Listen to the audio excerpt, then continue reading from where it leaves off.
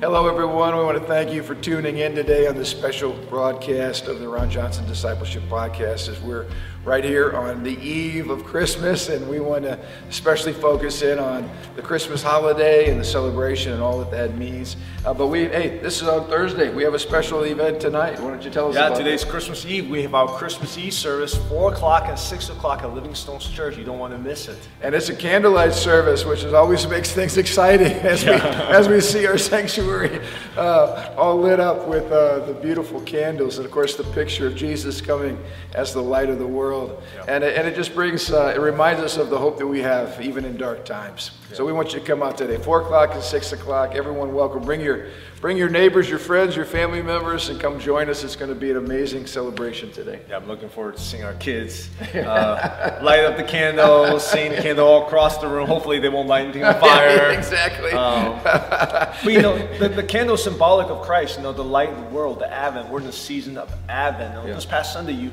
preached on one of our core values, which is pregnant hope. Now, how do you tie in pregnant hope with the Advent, with the coming of Christ? Yeah, the word Advent, as we talked about, means arrival. It means coming. And this whole season of Advent, we're really setting our hearts, preparing our hearts in preparation for Jesus and all that it means on the Christmas holiday. And so there's kind of this sense of ramping up excitement, focusing on who Jesus is and what his birth really means. And we mentioned we're really living in a time between two Advents. Yeah. The first Advent was the birth of Jesus. The second Advent is the second coming of Jesus. Yeah. And we're living in the time between those two seasons. And it's not always easy. No, I mean, there's a lot of people right now. Sunday we got to pray with a lot of people that are just dealing with a sense of hopelessness and discouragement. People have lost loved ones.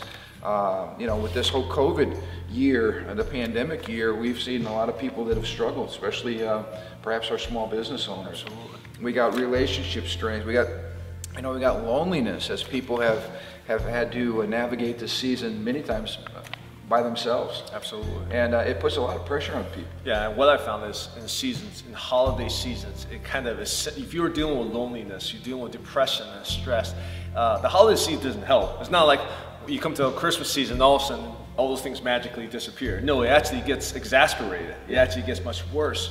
So we want to be sensitive. We want to be understanding of people struggling through different issues in this time. That's why the message of hope is so important. Yeah, and we want to just bring hope to you even today. Hope is a weapon. And when we're talking about, imagine between the end of our Bible and the prophet Malachi, his book, to all the way to Matthew, that's what's called the intertestamental period. It's 400 years of silence, where God is not speaking through the prophets and God is not revealing any new news. He had promised the Messiah. He had promised a deliverer. We see that all through the Old Testament. And yet silence for 400 years. That's a long time. That's a long time, yeah. and sometimes we forget that in between Malachi and Matthew, there were people who were faithfully passing the baton of hope from generation to generation. Remember, yeah. And they had, what they did have was the promises of God. And we want to encourage you this holiday season. You might be standing between a promise and a fulfillment. You might be believing God for things that you've not seen happen yet. And God honors people that hope in Him. God honors people that say, I'm not seeing the breakthrough just yet, but I'm not going to quit. I'm going to keep putting my hope in the Lord. So for 400 years, there's probably people we're going to meet in heaven someday that we don't know about. They're obscure people. We don't know anything about their lives, but we do know this. There were always a faithful remnant of people who believed God all throughout history, even when nothing had changed on the outside. And that legacy is a legacy we want to pass on. We want to be, at Living Stones, we want to be a church that keeps handing the baton of hope to the next generation. Absolutely. I love how you articulate hope. A lot of times when we use the hope in our culture today, it's an emotion. It's like, just be hopeful, or it's fluffy hope. It's just something to say. Hey, I hope everything gets better for you. Yeah, exactly. And when I hear that, it's meaningless. But that's not the biblical hope. Biblical hope is founded on on truth. It's founded on actual reality. Okay, it's not just something you throw out there because you got nothing better to say. There's a character to it. That's why we value hope, and we don't value fluff. We value the integrity, God's integrity, which leads to hope. Can you articulate that a little bit more? We talked about the definition of expectant hope or pregnant hope. Yeah. Is hope believes in a better future, but it not just believes in it, it expects it. It is looking for it. It's an anticipation. It's like the kids waking up on Christmas morning and there's an anticipation that when they go out to the Christmas tree, it's going to be surrounded by presents, and that present that they want is going to be under that tree. Right. I mean, there's a sense of tangible expectation to where, it's like the prodigal son, the father, the Bible says, was looking each day. He was looking on the horizon. There was a sense that is today the day that my son is going to return. And so that's what biblical hope is. It's rooted in the promises of God, and as you shared, it's rooted in the character of God. Yeah. And we brought out a point Sunday that I think is so important, that hope creates an atmosphere where God can begin to do the supernatural. He can begin to bring the miraculous. And if you don't have an atmosphere, if you don't create the right atmosphere, you really short circuit what God wants to do. Yeah.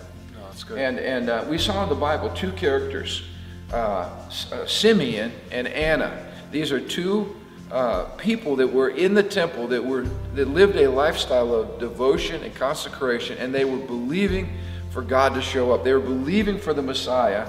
And in fact, in Simeon's case, he wanted to see the Messiah with his own eyes. In fact, in his lifetime, his prayer was, Lord, don't let me die without seeing the fulfillment of this promise. And I want to encourage some of you to have that kind of spirit during this season. God, my prayer is that I will not die before I see such and such thing happen. Maybe you're believing God for breakthrough with your kids or with your marriage or with your business, or I don't know what it is, with some dreams you have in your heart. But get to the place to where you will say, you know what, God, I don't want to die before I see this happen with my own eyes. And if you line your heart up with the promises of God, you'll see the Lord begin to move and do things in your lifetime. But it's very, very important that we have an atmosphere that believes God for the miraculous. Right, and you think the flip side is the atmosphere of a lack of hope or depression or hopelessness. Yeah. What kind of culture does that cultivate? What kind of environment do you create? When people are just dreary, they're hopeless. There's no initiative. There's no motivation. Now, hope paves the way. Hope opens the door. And when you don't have any of that, man, you have no initiative. You're not going anywhere. You can't create anything. Yeah, and the Bible says this, about Abraham. It says, against hope, he hoped. In other words, when he was in a hopeless situation, he continued to believe God. So this is important. Abraham was 100 years old. His wife, Sarah, was well beyond the age for childbearing. And yet the Bible says he continued to hope. Well, what did he hope in? He hoped in the promise of God. God made a promise to him. And he looked at his body, and he looked at his wife's body, and he looked at where they were at in the natural, and the Bible says against hope. In other words, this was a hopeless situation in the natural. But they continued to demonstrate hope in God. And because of that, God fulfilled his promise. And of course, we're still talking about Abraham today. So I just wanted to encourage those who are watching today, hope is something you've got to fight for. And the way you fight for hope is you go back, you open up your Bible, you look at the promises of God, you get in the presence of God, and you keep pursuing. And you keep saying, Lord, even though things have not changed yet, I thank you, God, that things can change. That's good. Nothing is impossible. Yeah. In many ways, we get to create our reality based on what we surround ourselves with, the news, the messages that we read, that we listen to. If you listen to the news all day, the mainstream media, you're going to get a level of reality that mostly leads to hopelessness and depression and darkness. But if you listen to the Word of God, like Abraham, again, if you listen to maybe all the naysayers, all the doctors around him, then he's going to lose hope. Yep. But he had to focus on the supernatural voice of God. And I think in this season, more than any other season, we need to focus on the supernatural voice of God and not the voices around us, for us to keep that spark of hope. That is so important for us in this season. That I can't say amen enough. Yeah. You know, the reason why it's important to come out, for instance, to an event like tonight where we're just worshiping Jesus, we're inviting the presence of the Holy Spirit. We're remembering what Jesus did for us. We're remembering his humility, the incarnation, God sending his Son. You know, we're not in this alone. And when you surround yourself in an environment with other believers, lovers of the Lord, we're looking on the Word of God. We're seeing Jesus as the promise of God. Like Pastor Andrew said, we're intentionally creating an environment where hope begins to well up in our hearts. You know, I was talking to a couple just yesterday. I had a meeting with the husband, and they've been dealing with some challenges in their marriage, like many couples are during the holiday season. There's a lot of stresses and strife and challenges and pressures. And they had reached a point in their relationship where they were beginning to feel like things were hopeless. And all of a sudden during worship, as we were focusing on hope, they reached over, they grabbed one another's hands. It was a simple sign that, you know what, we're not going to quit. We're going to keep believing God. Our marriage is not hopeless. And they were in an environment where faith could arise, bold faith. And you know, like you said, if you're sitting there watching the depressing news all the time, and negative people, and all the garbage that's creating this environment, this pressure cooker environment, you got to pull yourself out of that. And you gotta fill yourself with hope. Intentionally fill yourself with hope, because hope is a weapon. And I want you to see, it was in that environment of hope with Simeon and Anna, two people that were seeking the Lord, two people that were crying out to God, Lord, fulfill your promise in my generation. God, I want to see the Messiah. They were crying out in hope. It was in that environment where the Bible says the fullness of time had come. And providentially, I love this, while Mary and Joseph are showing up at the temple, right? God moves Simeon. So he literally encounters Mary and Joseph and the baby Jesus right as Anna is also coming in. And here's this beautiful, providential, divine appointment where the destinies of all these people come together at the same point.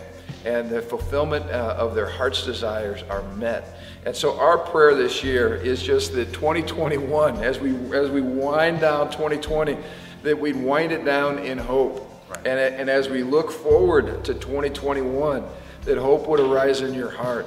What are the dreams God's placed in your heart? What are the things you're believing for? What are the things that you haven't yet seen and you're not holding in your hand, but you're believing in your heart? Those are the things that are possible for God to do if you'll just move in a spirit of bold faith and pregnant hope. Two of the values that we are embracing here in our Living Stones family. I love it. People talk about New Year resolution. Yeah, this year I want to work on, better eating habits, or don't procrastinate as much. How about this?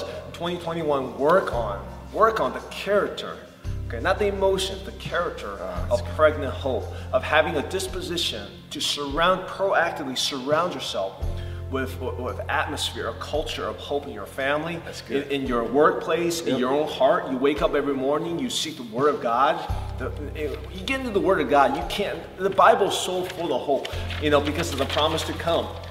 Even the worst thing could happen to people in the Scriptures, there's always hope at the end. So the Bible is the Scripture, is an ever-ending encouragement of hope. Come on. So how about developing that character? It motivates me, because generally I'm not the most hopeful person. I sometimes consider myself a realist, which I don't even know what that means anymore. It depends on what reality you sit in, right? No, that is so good. Sometimes people that say, well, I'm a realist. I'm not going to believe in all that fairy tale stuff.